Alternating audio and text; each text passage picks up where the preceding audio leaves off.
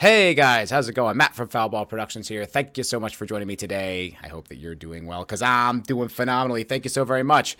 This is the 15th episode of the MFR podcast. I had to think about that. I'm not good with sequences. But thank you so much for being here. And additionally, I've got a very special show for you. I have a very special guest. The lovely Chrissy Mayer is here with me. Thank you so much, Chrissy, for being here. Thank you for having me in your spaceship with you. Yes, thank you. Well, this is my personal pod that I have. I orbit the planet now instead of staying here because it's so crazy. I can't handle it, so I had to go. I had to go into space. And the rent is too damn high. Way too damn high. I do have free internet. I worked out a thing with Elon. He gives me the Earthlink thing, so free Wi-Fi up here, which is pretty tight. Okay, yeah. Good for you. Yeah, I didn't think the signal would be good up there. No, crystal clear. Yeah, 5 bars all the time. Nice. Yeah. So how are you? What's been going on with you? I am good. I was just this past weekend doing a weekend of shows in Springfield, New Jersey, Scotty's Comedy Cove. The Wednesday before that, I was in Philly doing the Helium Comedy Club out there. And then the week before that, I was in Austin doing the Cap City Comedy Club, where the show that you went to. That was a really fun hang. All of us going out afterwards. That was really cool. Because it doesn't get to happen too much. Like sometimes it's like it was a good combination of like friends and fans. We're like, yeah, this is all like let's just go out and drink. And I was learning a lot about 6th Street, how it's like gotten 6th Street in Austin like gotten a bit more dangerous. Over the year. Yeah, it's wild down there. Like it's a vibe, and the comedy scene is really cool. I mean, I was briefly hooking up with this comic girl for a little while, and she took me to like all these different mics. So like we started off like around the corner at this place. What was it? I can't remember what it was called. Speakeasy, I think it was called Speakeasy. And then we went on to Shakespeare's, and then the Creek and the Cave has their own mic, and like the whole comedy scene is pretty rich. And I saw, Amy Shankar. Oh yeah, I've heard of her. Yeah, like she was just around, just hanging, and I was like, wow, this is a pretty vibrant scene. And I guess they had just done Kill Tony. The Ryan Long and Ron White were on, and Hans Kim was hanging out. And I was like, wow, this is like a scene. It's really got a lot going on. It's a cool, healthy vibe. Yeah. That's good. I was into it. Yeah. It's Take that, LA. Yeah. Did you ever spend any time in LA? I went once last March, or no, 2 Marches ago at the beginning of the pandemic. Like it was just a couple days before that all started. It was when my trip was ending, and I was so happy I was able to like do the shows. I got up at the Comedy Store for the first time, and I was oh, all right, I can see why people go here. And then everything was getting weird. I was in a grocery store in West Hollywood near where my hotel was. I was staying like basically right next to the Comedy Store. And like everyone was just like chaos in this grocery store. People were buying like a lot of the wipes were gone. And I was like, I guess for some reason I need to buy rubbing alcohol and put it into small bottles and bring it with me on the plane. Like I just thought that was the move. Like I need to have rubbing alcohol on me. Oh, because I thought I would have to make my own sanitizing fluid. It's like survival. It's like a post-apocalyptic disaster already. It wasn't really like a panic buy. It was just like a dumb, like, I guess I have to buy cleaning fluids type buy. It was weird.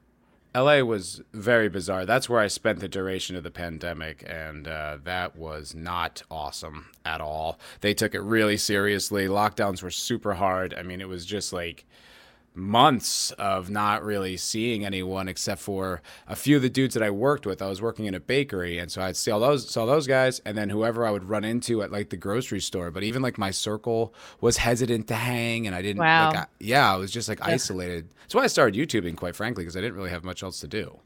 Yeah, same. Like we got through it. God, so many of our friends got weird. We just played a lot of Pokemon Go, and we would like walk to the Dunkin' Donuts and like walk back. It was like awesome. Like we have some very good like pandemic memories. Of course, Tiger King. Of course, just a lot of Pokemon Go.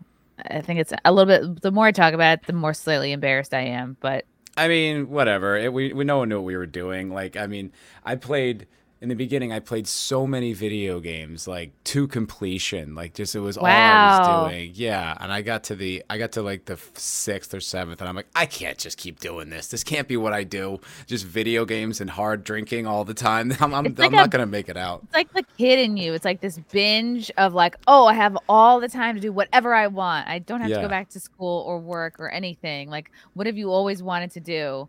And it was just kind of gluttonous. Like the yeah. early days of the pandemic were very like luxurious in our gluttony. And then like, I had all this money, you know what I mean? Like I just got thousands of dollars and like no bills. I was just buying like expensive Really? tequila. Oh, so you Yeah. got like I never got that. I never got any of the stimulus money because I hadn't I'm like behind on my taxes.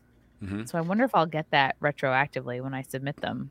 Be pretty sick. I mean, had just started working at a bar job, and like we did all this training. We were just ready to open, and the pandemic hit, and then I was just like, oh, I guess I'll apply for unemployment, and then just got like this giant check and had no Wow. responsibilities. Yeah, it was actually kind of sick in that regard. But other than that, I mean, like the lack of social interaction and the lack of carnal relations that I was experiencing all were taking their toll on me after a Carnal while. relations. Oh, Yeah. yeah, that must have been tough. So you were a single person during the pandemic. How long did it take you before you were like, fuck it, I'm just gonna fuck someone and maybe get COVID? Oh no, I mean I didn't like there was a girl that I was hooking up with right before the pandemic, and we made, I mean, literally four separate attempts to meet up, and every single time she got cold feet at the last minute, and I was just like, oh my God. I was like, is she fucking with me? Is this like some kind of Wow. I can't believe you test? gave her 4 tries. That's Well, I really was generous. desperate. I was Okay. desperate. There wasn't anything else going on, and it was like everyone was so paranoid. I didn't even try Tinder, so it took me until Vegas, actually, like the first meetup, the first like Gary meetup in Vegas that like December to hook up with someone. So yeah, Oh wow. it's a long dry spell. It wasn't all that great. Yeah. But yeah, Oh, it it's was. hard out here. Yeah, it is hard out here. I had a few questions for you. Oh, one thing I just wanted to commend you. I just thought was really great was when you had Mark Norman on your podcast a few weeks ago. Ah, thank you. You're welcome. That felt like a real get. I've known him and like respected him as a comic for many years. Like when I started, he was already like established, so he's always been someone I've looked up to in terms of like work ethic and just sheer amount of like jokes that he can churn out. Yeah, he's a machine. Yeah, he really is. Almost like I wonder if he's autistic, you Yeah, know, probably a little is bit. the degree to which he can churn out jokes. Yeah, he's really good, and I love what the shows that he does with Rogan and Ari and Shane Gillis, the Protect Our Parks podcasts. Hmm. Those are super fun. But what I wanted to specifically commend you on was the analysis of the two bits that were super similar. I thought that was really revealing and interesting, and I don't think Mark was expecting that you were going to talk about that. Well, Did he? he did because I actually messaged him first Oh, okay. on Instagram because people were sending me. He had done this special on Netflix, and so he was posting like what good comics do, like what I'm not doing with my social media. He was putting clips from his Netflix special on his Instagram with like the words at the bottom, like the quick clips. Mm-hmm. And a couple people had sent those to me like, Chrissy, this is your bit. And I'm like watching it, I'm like, oh fuck, like it's the exact same premise. A lot of the lines, a lot of the tags were exactly the same, and I was like, damn. And like, and it was very much about the life I was living. Like it's about a kind of a slutty person's life. And I was like, but I'm like, Mark has also lived a slutty person's life as well. But I'm like, I had worked with this dude before the pandemic, like a couple years ago. I had opened him a whole weekend at the Harvard Funny Bone, and we had spoken about this bit in the car on the way back. I remember because I was talking about it with Frank. I'm like, didn't we worked together, right? He's like, yeah, I drove him and his girlfriend May back into the city afterwards, and we talked about comedy. And he gave me a tag. He gave me the tag of like Oh your no. dad got in or something Yeah. like that, and I was like, holy shit. So I messaged him. I'm like, dude, that's my joke. Like what's going on? Like, and it was funny because I had spoken with him probably a couple months prior because there was another guy that kind of came out of the woodwork, was like, oh, Mark Norman stole my joke. And I think I had him on maybe one of my morning shows to quickly talk about it. and just kind of heard the guy out. I tried to not like really take one side or the other. I was like, oh yeah, that sounds pretty similar. But I'm like, oh, but maybe it could be same brain. Who knows? And then Mark had messaged me because he had seen that episode. He's like, was like, hey, kind of thanks for being cool. Like, I didn't steal that guy's bit. It's, you know, these open micers, almost like this sense of like people are trying to clout chase him, which I can understand. He's huge. Sure. Yeah. And so then this happened with one of my jokes a couple of months later. And he was like, are you kidding me? I'm like, no, dude. And he's like, send me the joke. So I had to screen record. Like, I don't have a special, like a video special. It's an album. So I screen recorded from my album, the whole track. And luckily, like, I have that in, you know what I mean? It's not like, oh, I've just done it. I have it in a physical form, like an album, like something legitimate you can go to. And that was recorded. Like, I mean, I've had that joke for years. It's like, that's an old one. I'm not turning out a special every year like someone like Mark is. It's like, I was always working a full-time job and, you know, other excuses. So I recorded the joke, sent it to him. And obviously, like, he has his version, and he was like, wow, it's pretty similar. I was like, look, I'm going to need to talk about this on my podcast because it's just so many people have been bringing it up. Like, I can have you on it and we can have your side as well, or I can just address it by myself. But I really would like you to be on it so like we can talk about this. I think it's a good example of this sort of thing happening. And so he did know about it, you know, leading into it. And so it's almost like the stuff we talked about before. Not like it was fluff, but like I had him on to talk about this joke. Sure, it's kind of a big deal. Yeah, like, it was it's a big so deal. similar. And each of the punches is almost like the exact same way. Like you said, you both set up the premise the same way. And they're really some of the exact same punchlines. Yeah. Like the athlete line is identical, you know, and it's just like, wow. So, and I really was like, you know, Mark he's a busy guy. He's not going to like, he wasn't sitting during my set writing down every bit, but it's like he heard it. It got into his head and then probably like a nugget. And then a couple of years later thought of it and was like, oh yeah, he had those lines like ready to go because they were maybe logged back in his brain. But I don't think he's somebody, again, he writes so much. He's not somebody that I think would need to like steal one of my jokes, someone who opened for him years ago and then do it years later. So, you know, there is the part of me that like the knee-jerk reaction, like, that's my fucking joke. We worked with each other. What the fuck? And then I'm like, think about it, Christy. Like, you're not the fucking center of anybody's universe. Like, he's very busy.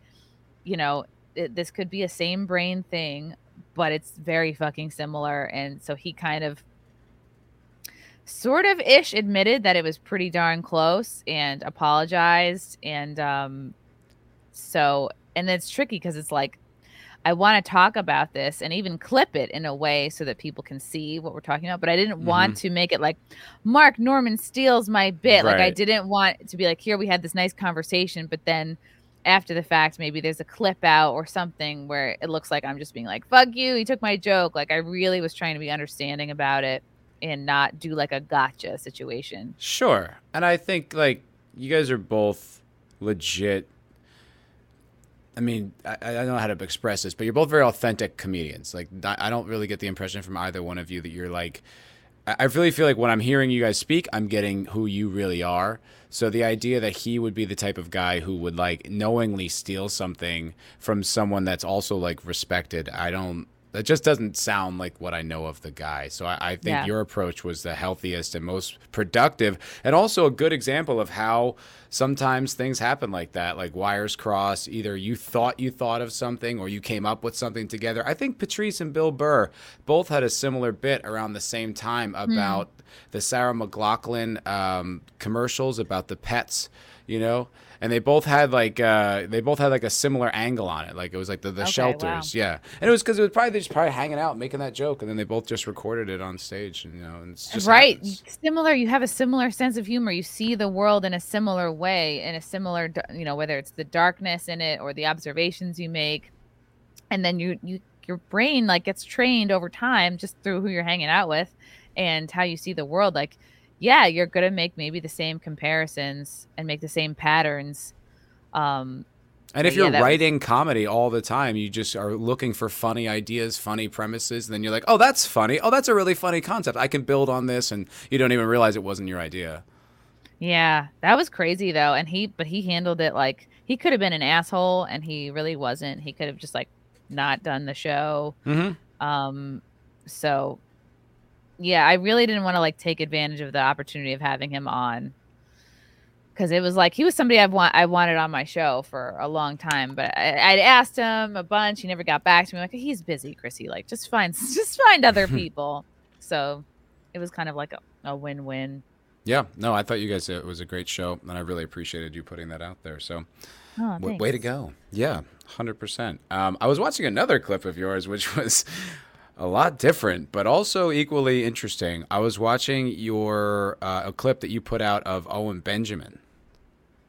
I don't really know much about Owen Benjamin. I know of him like as like a myth. You know what I mean? Just like, I hear whispers of this guy. I think that was the first time I'd ever really listen to the guy speak, and it was all about like his flat earth perspective and his flat earth opinion, which was, I gotta tell you, he does make a pretty decent argument. There's like some things I was saying. I think it's fun to think about that it's possible. Yeah, I have a friend who's very convinced of it.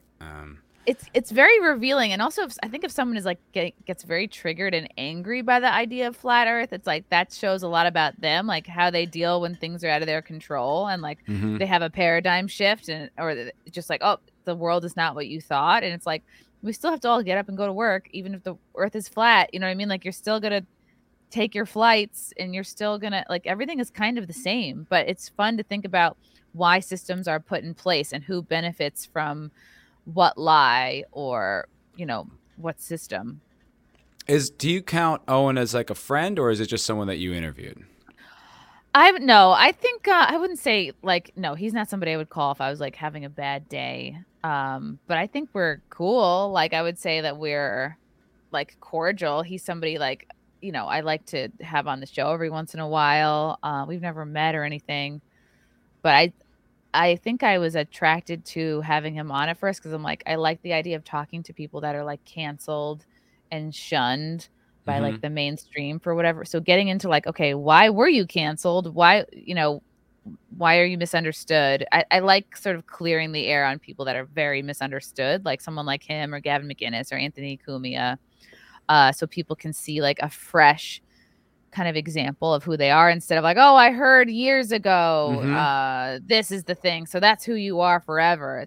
There's something nice about bringing these people back into the fold to hear from them, to see where they're at now. And so people can be like, oh, he's not that crazy after all, or oh, what's the big deal? Well, he was. I mean, I like I said, I genuinely found myself like thinking about it, and I was like, huh, really? That's true? There's no flights over Antarctica ever? You're just like, is that a fact? I'm just like wondering. I'm just like thinking about it, because like I have a friend of mine who is pretty hardcore in that direction, and I don't personally believe it, but like if you were going to ask me how to prove it, I'd be like, I don't really know if I'm qualified.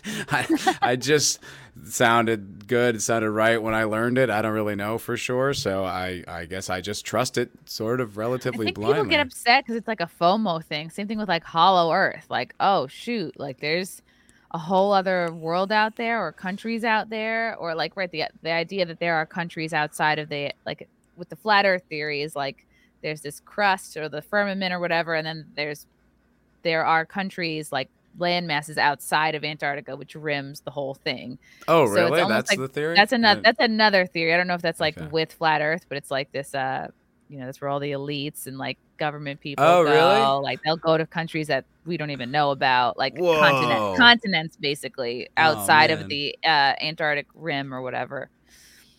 So that sounds like the plot of like a dope like novel or video game or movie or something. Like, it's just very creative. I think a lot of these conspiracy guys, like I said, I don't really know what to believe. I personally believe that we live on a globe and it spins, but like I said, I couldn't prove it. But a lot of these guys are so creative. You're like, maybe you should like write a book, write a novel, do something kind of constructive with it, for sure. But then again, if it's really the truth, then they should be trying to convince people that it's true.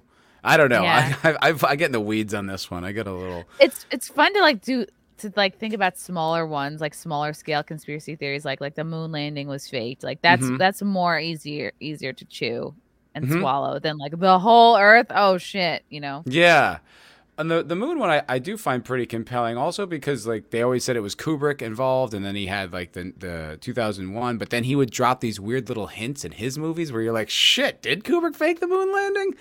Like there's enough things to point to. It's like when Mm-hmm. Danny's got like the Apollo like 13 or whatever Apollo 11 sweater in the Shining movie. You're like, why did he pick that one? You Oh, know, it's such a interesting. yeah, it was such a unique. You're just like that, you're Kubrick. I know every single decision you make is meticulous. So why that one? So it really does make you ask questions. And it's Yeah, but it's like fun. once It's fun to again, think about. it is fun to think about. I couldn't prove it one way or the other. So I'm gonna be straight down the middle on that one because I just don't know. I just genuinely don't know. But yeah, no, I did find that was super interesting, and I like that. I like the idea. There was a guy that Ryan Long had on his podcast called John Christ or John Christ. Do you know him? Oh, I've heard of him. Yeah, I'd never heard of him, but I guess he was canceled way early on. Oh, wow. He was almost like Anthony Cumia, like proto canceled, you know? Ooh. Yeah, I Is he a didn't know. comedian? He is a comedian. He's very funny too. I guess he's Christian, which doesn't normally align with comedy, but he is quite funny. Like I've watched a lot of his stuff since, and he was really funny on the show. And he's very like he has a really blunt way of communicating that you wouldn't expect from someone who like outwardly identifies as like a Christian. But it was really he's a really interesting guy, and it was like oh, is someone canceled I didn't even know about. Did they talk about what he was canceled for? Yeah, it was just stupid speech shit. You Okay. know, it's just the same as everyone else for the most part. You know, everyone who didn't commit a crime. You know, Yeah. just someone who's like said something you're not supposed to say when you weren't supposed to say it. But I guess he was super low. He was like suicidal about it and all that. Oh, wow. Well, you kind of had like a bit of a cancelization for a little while, right? Like I don't know For if like sure. yeah. Like a lot of hard years. Like I feel like my well, okay, well specifically canceling in the sort of comedy world. Yeah, it was 2018 when I first started going on Compound Media after my mom died, and then I did an impression of this like woke comic girl, and then she basically mobilized a whole community of comics to come after me, I guess, because she had convinced them that I was encouraging people to like go after her, and it was really just an insane misunderstanding. And I've talked about this on like other podcasts, but basically like you know, when we were chatting, she was like, "You don't understand, Chrissy. Like, people are saying this one guy said I should be raped with a railroad spike," and I was like, "Kate, where would someone even get a railroad spike in 2018?" And I think because I didn't appropriately empathize with her victimhood, Mm-hmm. she didn't like that, and she kind of like turned me into an enemy. And then, but this is all in hindsight. So after that railroad spike conversation, I went back on Compound on In Hot Water, wrapped up in like this tinfoil costume, being like, I'm Spike. I'm the anti-raping railroad Spike. Like, I don't want to be up in any human keister. I have a spike. I have 6 little spikes at home that I care about very much, and a rail. Like, I'm not interested in any kind of interspecial.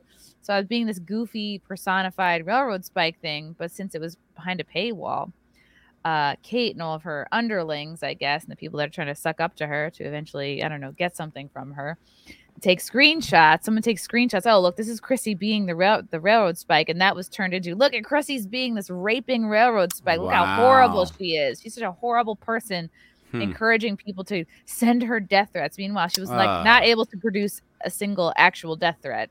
But this was coming off like the Me Too era, so she was fully taking advantage of that. And since she had better credits than me at the time, a lot of comedians kind of just like took to her side. Mm-hmm. And since I'm on Compound Media, like, I'm already Mm. perceived as sort of like alt-right and scary, I guess. Which is funny because like not too long before then, I was like hosting a show every month at the Stonewall Inn that a lot of these like liberal comics were like trying to get on. So it takes very little for the sort of like community perception to flip. And that's when I kind of realized like, oh, wow, okay, it's all about how things look and like the virtue signaling and like doing the right thing, I guess, which I was never doing because I just wanted to explore my own sense of humor and be with the people that I thought were funny. And Well, that was is like, funny. yeah. But that's funny because the response is like, "Oh, okay, she didn't think I was empathetic enough, so I'm just gonna make a joke and go Yeah. so far in the other direction," which still isn't good enough for her. Is she still a comedian? Does she still work? This I person? think so. I think so. She's gained like 100 pounds since then. I Well, think that she's sounds still funny. working. Yeah, maybe she's That's not well, but maybe not, because he doesn't. I yeah. mean, I don't know her. I've never seen her. I have no idea. But that just doesn't sound funny, like a funny person. That sounds like someone who kind of wants to have a cause. Oh yeah, and her boyfriend died of a drug overdose, and then she totally made it about her. Well, yeah. I think she even like wrote a book about it or partially. So it's like, okay, this is a person who's like taking advantage of the things that are happening around them. Yeah, that's pretty gross. It's pretty lame. It's very much like I live in Austin, Texas now. I've lived in LA and New York. I've always been in like progressive cities, and I'm just now gaining some skills on how to navigate these people and stop like stepping on my own dick. Wow, it's that big. Yeah, yeah. Well, I don't like to brag, but it's just like I've never it's heard just anybody say that you never phrase. heard It's that fun. expression? No. Step on your own dick. No, it's I think it's a kind of just a put your foot in your mouth or just shoot yourself in the foot kind of thing. But just meaning like they're out there and there's a lot of people that are just looking to get angry or looking to use you as some sort of lightning rod to make themselves look moral or just or something like that. And I think part of like living in these cities, I guess as a comic it's a little different because you have like an act, but for me it's like a little bit more like, oh, I just have to, I don't know, learn how to navigate and deal with these people in a more not constructive but like strategic way, because they're out there and what they want to do is like use you to, I don't know, make some Yeah. point. That's when I learned like people will purposely misunderstand you if it furthers their cause. Mm-hmm. And you're like, "Oh, wow, okay." Yeah. That's just I part did. of growing older. You learn like who your core group of people are, like who is your crew, and you learn to kind of like protect yourself a little better. Yes. Yeah. Precisely. Like that's exactly what I'm suddenly learning how to do, which I'm happy because it's a useful skill. And also it does allow you to get to know some people who are like cooler. Like for instance, I was talking with this girl at a bar the other day, and she was friends with the bartender, and I just got the impression that they were kind of like a little woke duo, which is fine, be woke, whatever. But that also means I'm playing it really close to the chest during this Yeah. conversation. And so I was talking with this girl, the Packers were playing, and she was saying how she didn't like Aaron Rodgers. And I just assumed it was because he went on Rogan and talked shit about the vax. That's what I just assumed. It's Austin. But as I got to know her, look, she actually had some pretty funny reasons. She's like, I don't know, his helmet's so bulbous. Why is it so big? And I was like, oh, okay. And then she just said some of the things that he said, and I was like, oh, here it comes. And then it didn't. And I was like, okay, I'm actually Oh. talking with a real human being. This is great. But like me giving it that space and just trying to fill them out without ever asserting anything of my own gave me the insight to this person. So it works in both ways. That's good. Yeah, it's pretty cool. That's really cool. Yeah, it's so quick to judge. It's easy to judge. Like when I was in Austin for that show, I was like, this audience is going to be uptight and liberal, and like, are they even going to like me? I'm like pre-defensive, and the crowd was awesome, and everybody, the show went really well. I'm like, oh, this is great, And so, yeah, you have to watch. Like, it's so easy to prejudge a city, a type of person. And same thing when I was in Philly, my opener was a girl with a shaved head and earrings and I think tattoos, but she had a shirt that said vaccine on it. And like she's featuring for me, and I'm like, oh God, like, is this gonna be a mismatch? And then like I heard some of her set, but not listening too closely because I was getting ready to go up. And then I got on stage, I'm like, wow, I can't believe that girl Sarah was here to open for me. I thought she was here to protest the show. Like, she looks like every girl I fight with on Twitter. Like, I really can't believe that she was, she's cool with it. And then I stay after the show. I talk with her. Turns out she's fucking up. She's pure blood as well and based as fuck, and had actually asked to specifically open for me. No she way. was like kind of a fan, and she's like, oh, Vaccine? That's just a band. And I was like, oh my God. Wow. I was like, you are so not what I thought you were. And it felt really cool. That is cool. Like, I mean, of course you can't help but judge people. It's like, it's reflexive, but it felt good to like stay and hang out with her and the other host. I was like, you know what, I'll stay and hang with them instead of like, if I had went with my judgment and just like went back to my hotel, I wouldn't have had this. And now I have this like nice connection with these guys, and I'm like, if you're ever in New York, like I thought they were great and it was a fun hang. That's so cool. And I think most headliners, they just like get the fuck out of there, or they, you know, at least the ones that are like older and more famous than me, Sure. they just scram. And I don't know, I kind of like to hang out because I was like, I like the vibe. You know, same thing. I had judged Philly. I was like, oh, it's gonna be so dangerous. Am I even gonna be okay? But it's like, I'm in New York every week, which people also think is retardedly dangerous. And I like the street that the Philly Helium was on. I liked the feeling of it, and it was cool to hang with these local comics. And I was happy that I didn't judge her for having a shaved head. So she's like, I'm not fucking vaccinated. I was like, what? Nice. Dude, that's rad. That's so funny. That reminds me of something that happened to me in Austin here. So I was hanging out with a bunch of girls at a bar that I had just met, but one of them I was hitting it off really well with, and lots of connection and physical, like the indicators that this is going well. And she was unbuttoning her shirt, and you're like, I think this is going well. I think we're headed somewhere. Yeah. But so then the girls started talking, and me and the other dude were just kind of having a chat, and they were talking about how bad dating is in Austin. And I was like, oh, I'm kind of curious, like how, what are the things? And then the girls were talking, well, you either have to like sacrifice looks or like whatever, how their brain works or what they think. And I was like, okay. Functioning brain. I was like, I understand that, He's hot, but retarded. And I was like, I totally identify with this problem. I've had the same issue. And, but then they started really what the truth of the matter was. It was the politics really is the issue, is that they're like, oh, I won't date these hot conservative guys.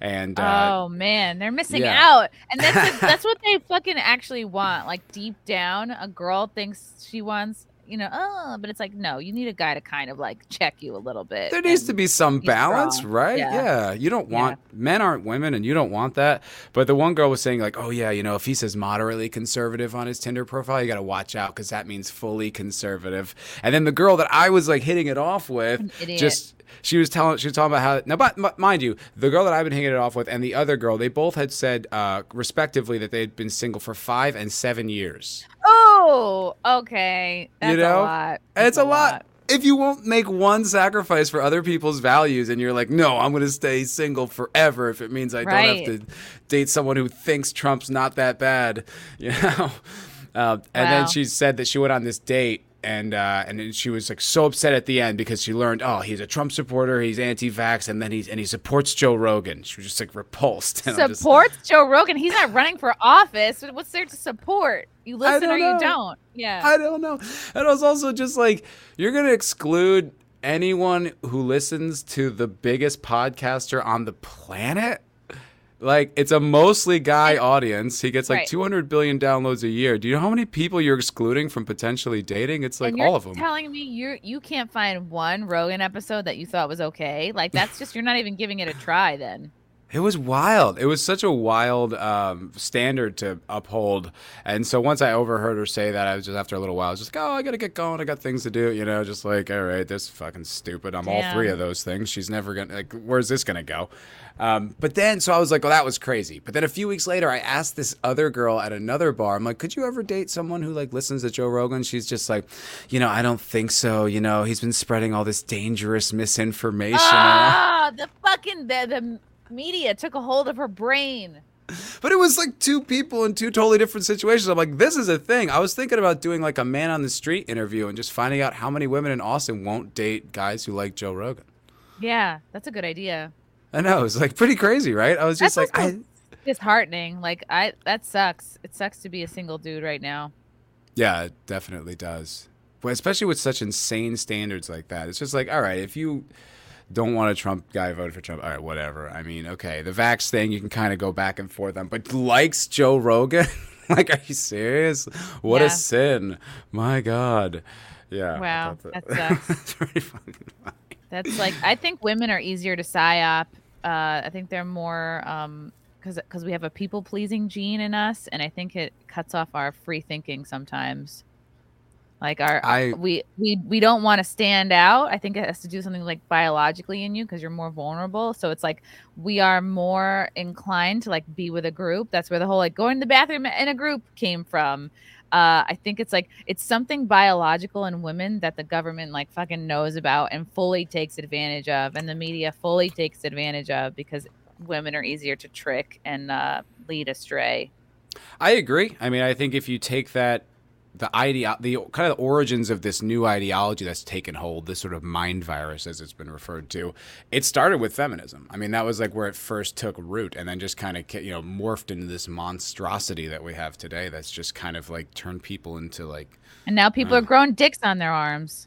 Yeah, exactly. Things are out of hand. Mm-hmm. I did have a question for you about because I've always been like comedy adjacent. Like I was an actor for a really long time, and I've done like a few open mics, but I don't consider myself like a comedian. But I've always been a huge fan, and I would hear. Do you think you think you're funny? Yeah, Okay, I do. So you could, I mean, it's a you could weird get thing back to. into it. Do you want to get back into it? I do. Yeah, I absolutely Okay. do. Yeah, I have like jokes written down and concepts and stuff like that. And but the question was more about like I used to hear so much about women in comedy and how dangerous comedy is for women and all these things. And I was just curious, like, what your insight or opinion is on that whole topic. I imagine the only place where it's dangerous for women in comedy would be like in the Middle East without a fucking burqa or whatever you're supposed to wear when you're out there. Like I don't. It's not anymore. It's not anymore. It might be. I think life is dangerous for men and women in different ways. So to say like that just applies to comedy is a fucking cop out. I think for not working as hard. It's just like I think women who are prone to do like to go to like a victim status thing, they'll be like, "Oh, I'm not getting enough opportunities." And instead of saying, "Fuck, am I not working hard enough? Do I need to change up what I'm doing?" They'll say, "Oh, it's just hard to be a woman." Because that way no one can help you and you can't change anything about yourself. So you're now resigned to your circumstances. And I think that's a cop out. I think it's hard for men in comedy as well, especially if you're like a white guy. Then people go, "Oh, you're dime a dozen." Like Tyler Fisher, his agent straight up told him, "There's nothing for white guys right now. Sorry." My co-host on my Compound Media show, this guy Andrew Harms, he was fucking mugged on the way to do the show. Wow. Still did the show with like his nose bleeding and no Wow. wallet. I'm like, Wow. yeah, that you could say it's hard to be, but men can't say it. A man can't say, "Oh, it's hard.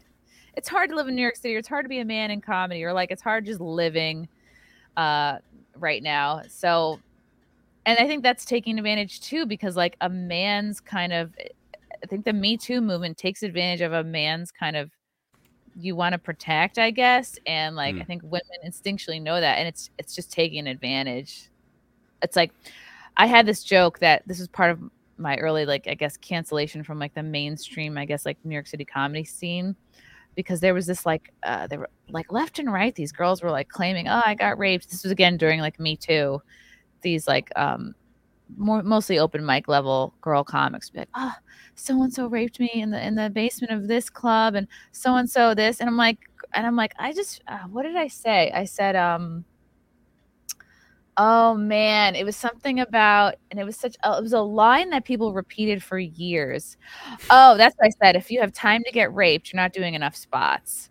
And lost their fucking mind over this. And I was like, no, I'm not this. This is not me victim blaming. This is not me. I'm like, literally, I look at myself like I have never been raped because I am too fucking busy. I'm trying to get better. I'm not lingering late night in a basement drunk with the wrong people. You know what I mean? Like, don't put yourself in that situation and it's not going to happen to you. And some women are so fucking dumb. They just like they live their lives irresponsibly. And then they're like, no, it's not because you were out late drunk till 2 a.m. in front of a bunch of horny dudes wearing a skirt hanging out after a show. It's like, no, that has nothing to do with like being a woman in comedy. It says you were dumb and made bad choices and you didn't look after yourself. So I'm like, if you were out doing spots all night, guess what you wouldn't have time to do? Get raped. And everybody lost their minds over that. For years, people would keep saying that. That was like my catchphrase. It's so funny. Also, I bet very poorly received. Yeah. Yeah. Yeah, it especially kind of it got me kicked out of the like New York City lady Facebook group, comedy Facebook group for sure. Mm-hmm. It's a So fucking great line. That's so funny.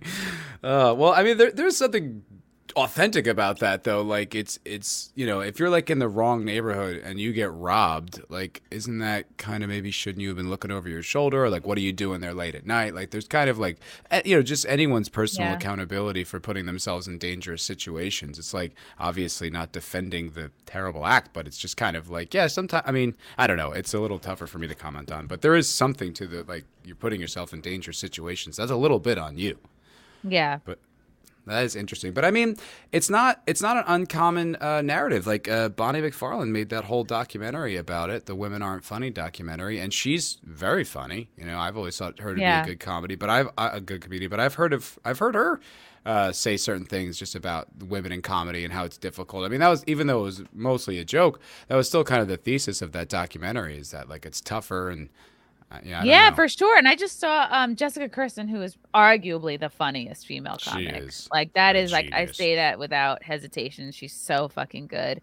Hmm. She just was turned down by Netflix for a special. So it's like things are changing and like I don't see her. I mean, she did tweet about like, well, what the fuck kind of, but she wasn't like, "Oh, it's so hard being a woman in comedy," because she knows she's talented.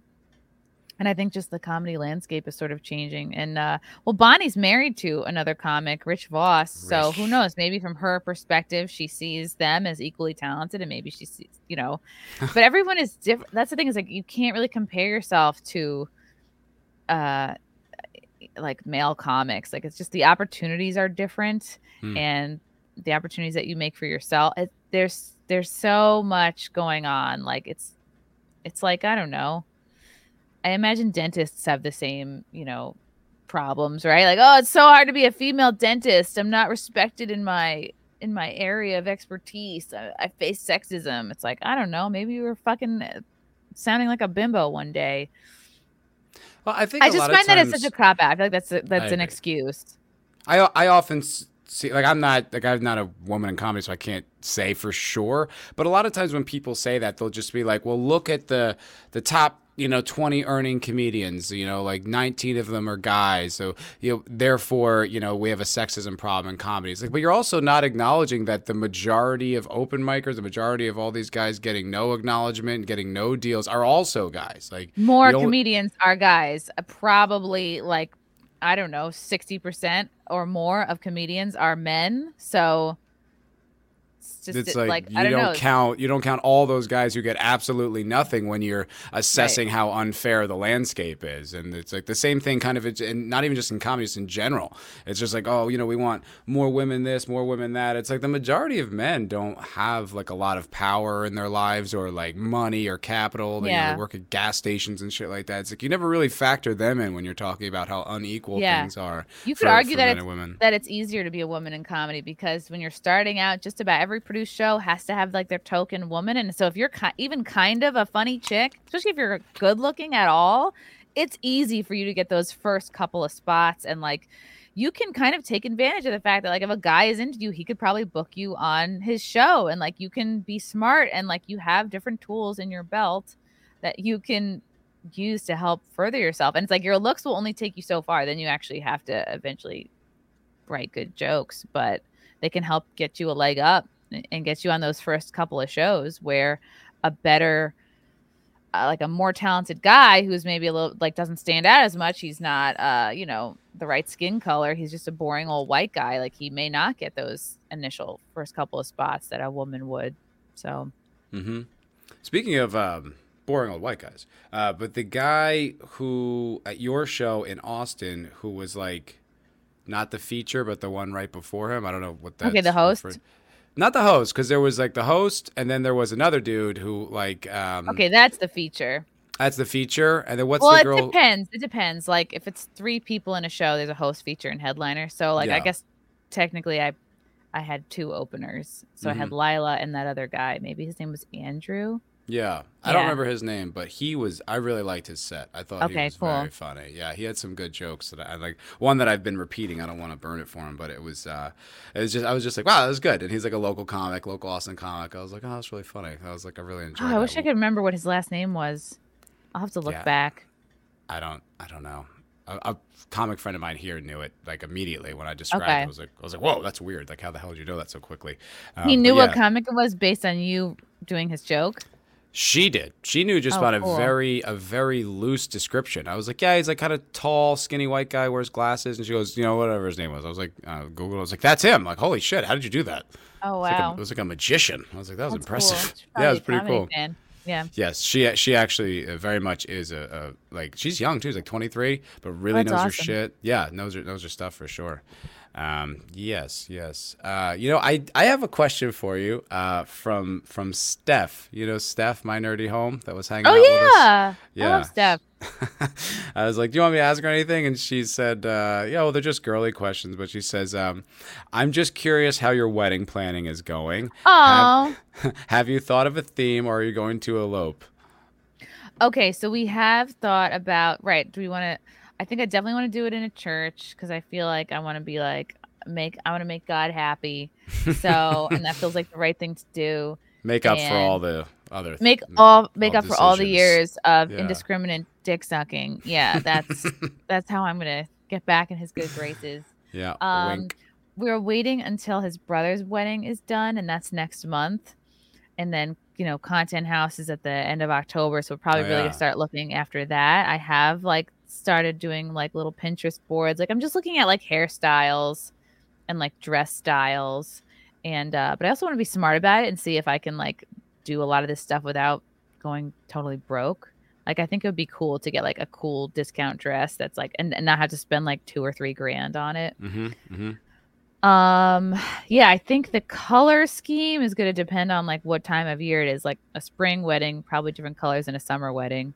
So Yeah, I this think is once we definitely have a question that like this Steph is a would be chick, able to. this Yeah, is a yeah. chick question for sure. I can already see you checking out. I'm like, I don't really have any thoughts or opinions on this. I used to do a lot of wedding bartending, and I was like, maybe I can You weigh in on seem like that. a wedding bartender. I was, and some insight that I got that was like a little Who gets the unsettling. yeah, who gets the drunkest at weddings usually? It'll always be some like random relative, like for the most part, it would just be some guy where you're just like, Jesus, buddy, get it together. But there was a thing that I clocked quite a bit was there was a lot of very sexual energy coming off the bride, usually on the days of their weddings. Towards Yeah. you? Yeah. Yeah. Yeah. I would get that not every time, but like it would, or there'd be like intentionally like avoiding interacting, or there would just, you'd get like a real like aggressive sexual vibe off the bride. Wow. And I've heard of stories. I heard a story about a guy who found out years after they'd been married that his wife had sex with the bartender at their whatever event in the bed that they eventually consummated the marriage in the next Oh my night. god. I know. And when I And heard you're like, that and story, that guy was me. and that guy was Matt from Foulball Productions. No, I when I heard that story, I was like 100%. 100%. Like I just got that real sexual vibe off a lot of brides. I You don't know know. what it is because it's like you're in a I don't want to call it like a non-threatening position, but it's like you're not in the bridal party at all. You're not involved at all, but just, No. like you're in the room. And plus, like, think about what goes into like your wedding day. I imagine like you're probably in the best shape you've been in a while. Your hair is done, everything's done. You're probably wearing like awesome underwear underneath. Who knows, Mhm. right? But you're feeling good, and it's Mhm. probably like you're probably a little drunk. So it's like, oh, any guy who's like even a little bit kind of hot, you're like, oh, hello, I think that's part of it. I think it's also just as much as like guys getting cold feet. I think it's women getting really cold feet too, and just kind of a little bit of that panic of like being stuck with the person forever, right? Like Aw. no new excitement, no like never gonna have that kind of new exciting night with a new guy and that feeling of electricity. Oh, I think okay. that's part of it too. It's just kind of like a bit of a panic. But yeah, I've Yeah. seen that it not that uncommon. It was pretty interesting. Wow. And then so you slipped him your card, and you're like, in case he goes on a business trip. I never did sleep with any brides. I never did, but I slept with enough women from my days bartending weddings. It was easy. It was just, I mean, it's how I got laid for a while. Wow.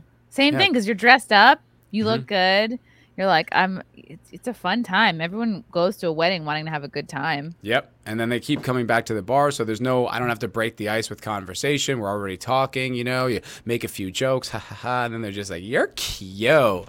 What are you doing after that? They're already loose. It's like shooting fish in a barrel. It Jesus. was just layups, layups, layups. Yeah. It was pretty great. It was pretty great. So why'd you stop? Well, I left LA, Okay. and it was like I just kind of moved on. It's also like events are kind of a tough way to make a living because they're very sporadic. And you Okay. don't like you'll do really well during wedding season, but then there's these droughts where you just don't have any gigs, and you're like, oh, fuck, I don't know what to do. So it was just too much stress to try to juggle that lifestyle after a Okay. while, and I'm getting old. I'm like approaching 40. I need a little bit of stability. You You know don't what I look mean? it. Thanks, but it's true. 37 this year, so yeah, just I don't know. You got to grow up a little bit sometimes, right? Are you dating anybody right now? I I'm not dating anybody. I was dating someone and then that kind of fizzled and I have a few girls I'm talking to. Okay. I have like a date set up for tomorrow with a girl that approached me actually, which was kind of cool. Um, Ooh. yeah, I would have approached her, but I stupidly didn't. I forgot the geography of like where I live, and she said she lived in Cedar Park, which I thought was like more by Dallas, and I was like, oh, well, I'm not gonna ask out someone who lives 3 miles away, but it's actually only like 25 minutes away. So, Okay. luckily, she asked me out, and so I don't know. I'm gonna meet up with her tomorrow. Okay, But cool. yeah, just bachelor, very much so at the moment. Do you want to get married? I think so. I think I do, but I also think like I mean, I guess you could get married. Like, I feel like I'm getting old. You know what I mean? I feel like I'm approaching an age where it's kind of like, yeah, that might have already passed me by. No, you're a man. You could actually, Matt, dick around like 10 more years before 10 you more could. years. Yes, and still have kids, probably that aren't retarded. Like you have time. Well, that's comforting to know. Yeah, that's good to know because I just started thinking about it. I'm just like, what if I have kids now? I mean, I'm gonna be like 60 and he'll be 20 or whatever. It's just It's funny, the figuring out if you want kids or not is a really good catalyst for like the marriage thing because I think like with our generation like I don't know, like nobody was really asking me like I don't know, it's having kids didn't seem important and then I was like very much had a feminist phase in college, so then I kind of moved away from it even more, but like it just took me time to like figure out what I really wanted and now it's like, "Oh yeah, maybe if I could squeak one out that would be cool." squeak one out. Is that the goal? Yeah. Are you like I think so. yeah? Yeah. I think so, but same thing, like, I don't wanna be too old, and I don't want it to, like, be all fucked up either, but Right. Yeah. I don't want to destroy the kid from the jump. people keep telling me, like, "Don't worry about it," like, "Look at so and so, they had a kid at 40 something," so it's like, "Alright." Hmm. I mean, Yeah. Segura had his kids pretty late in life, right? And Oh, like, really? yeah, I think he's got like two kids that are like under 5, and he's I don't know, 45, something like that. Okay, that's So not yeah, that seems fine. yeah. I mean, I'm pretty sure he's a millionaire, but still, you know what I mean? Like, the It's logistics so work. tricky because, like, biology and, like, olden times, you'd be having kids right in your 20s, but, like, that's when you're at your most broke and confused and Hmm. you're like horny and fucking around the most and you're not in a place to think like who do I want as a life partner and it's like Right. and by the time you're making enough money where you're like yeah I think I can handle this you're starting to approach like oh god especially for women you're like oh fuck am I getting too old now like this really Hmm. sucks and I don't know I'm just lucky that I found somebody good at all because like a woman pursuing stand-up comedy I think when the conversation of it's hard being a woman I think it has to do with the work life balance because like I started stand up at 26. So I sunk all my best dating and having kids years into stand up pretty Hmm. much. Yeah. So it's a big scary commitment and like if I had been like where I'm at right now with having kids like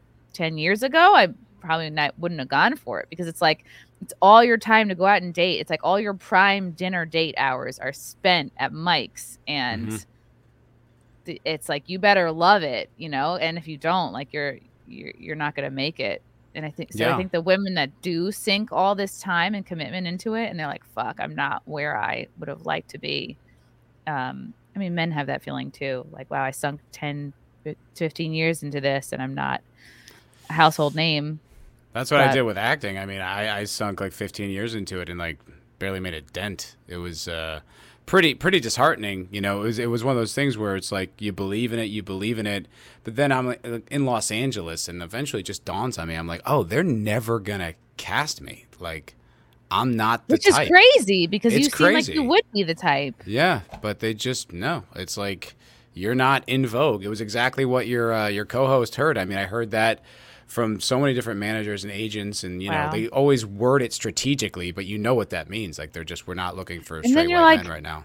When are white men going to be in again? They can't tell you. Like by the time they're in again, you're going to be like fucking even older. So it's like, damn. Well, and you get it from both sides too, because like at the same time, like all these girls in Hollywood still act as if I have all these advantages and privileges and things that. You know, it's like crazy. So you're just like, what are you guys talking about? Like I had a coach say like, well, you know, don't want to say this, but all the white men get all the roles, and I'm just like, I don't get any roles. So I mean, me personally, I've not benefited from this amazing system that you claim exists. Your amazing privilege, yeah. Yeah, I'd be awesome if I knew where to cash in. I would cash in today. Like, you know, tell me where to do that. I do. What does your fiance do? Is that public? It's not super public, but he does have still like a 9-to-5 regular job, but also helps me like with my podcast stuff and my business now. Yeah. And I was working. He's so funny. Really? Frank makes me laugh more. And I've dated a couple of real comedians. He could be a stand-up if he really wanted to. Like we both have the same like quickness, like comedy minds. Like we'll sort of like, sometimes we'll like write a tweet together and I'll be like, all right, I'm going to send it out. He's so good on podcasts. He's so sharp. He's so funny. He legit makes me like laugh the hardest of anybody. And I think I found when I was dating stand-ups, like there was always this a little bit unspoken like competition. Like there was always an underlying, I didn't like it. Yeah. What do they say? Like it's only like a house is only big enough for one headshot or something like that. Oh my God, really? That's great. That's funny. I know. And every time I dated an actress, I was like, oh my, that is so spot on. It's just too much of the same crazy or whatever it is. You know what it is? It's like, because you're trying to make a business out of yourself. And it just works so much better when you have somebody, like two people working together on the same thing. Because it's like, you can't help someone with their business while you're trying to start your own. It's like, you're just... It's like it's an amazing blessing that like Frank does not want to be in the spotlight. He totally is talented enough where he could be, but that he wants to like help me like grow my shit is like really amazing. Did you say he goes on podcasts? Yeah, we've done God, when we first met, we started a podcast together like maybe a month or two into dating, which seems like such a huge commitment. That's crazy. That was like in 2014, 15. And we did that together for like maybe a year or so. And then our third mic person ended up being such a pain in the ass. Like we both ended up like bailing out of it. And so he's so good. And he'll sometimes would chime in on my show.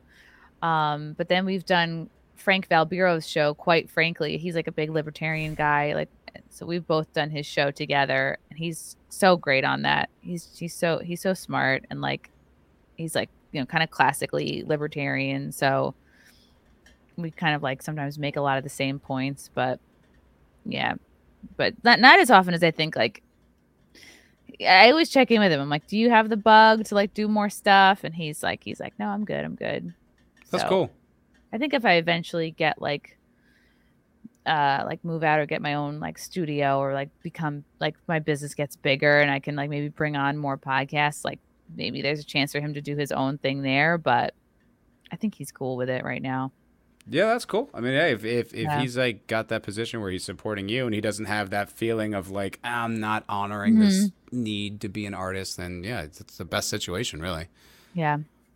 I have one more question for you before I let you go. I saw that you were hanging out with Cecil the other day. And I know that Cecil's identity is secret. We're like buds. Really? Yeah. See, I never would want to, you know, besmirch or try to ask anyone's secret identity, because my partner in culture crime fighting vigilante, he keeps his identity secret. But is Cecil a stand-up comic? He's not, but I wouldn't be surprised if he moved towards that way. And I think he's going to be like less of a secret identity. I think he revealed his face kind of by accident the other day, but he was Okay. only, I think, doing that because he was going through like a really bad divorce. So Oh, I think he's going to be more open with his face these because days.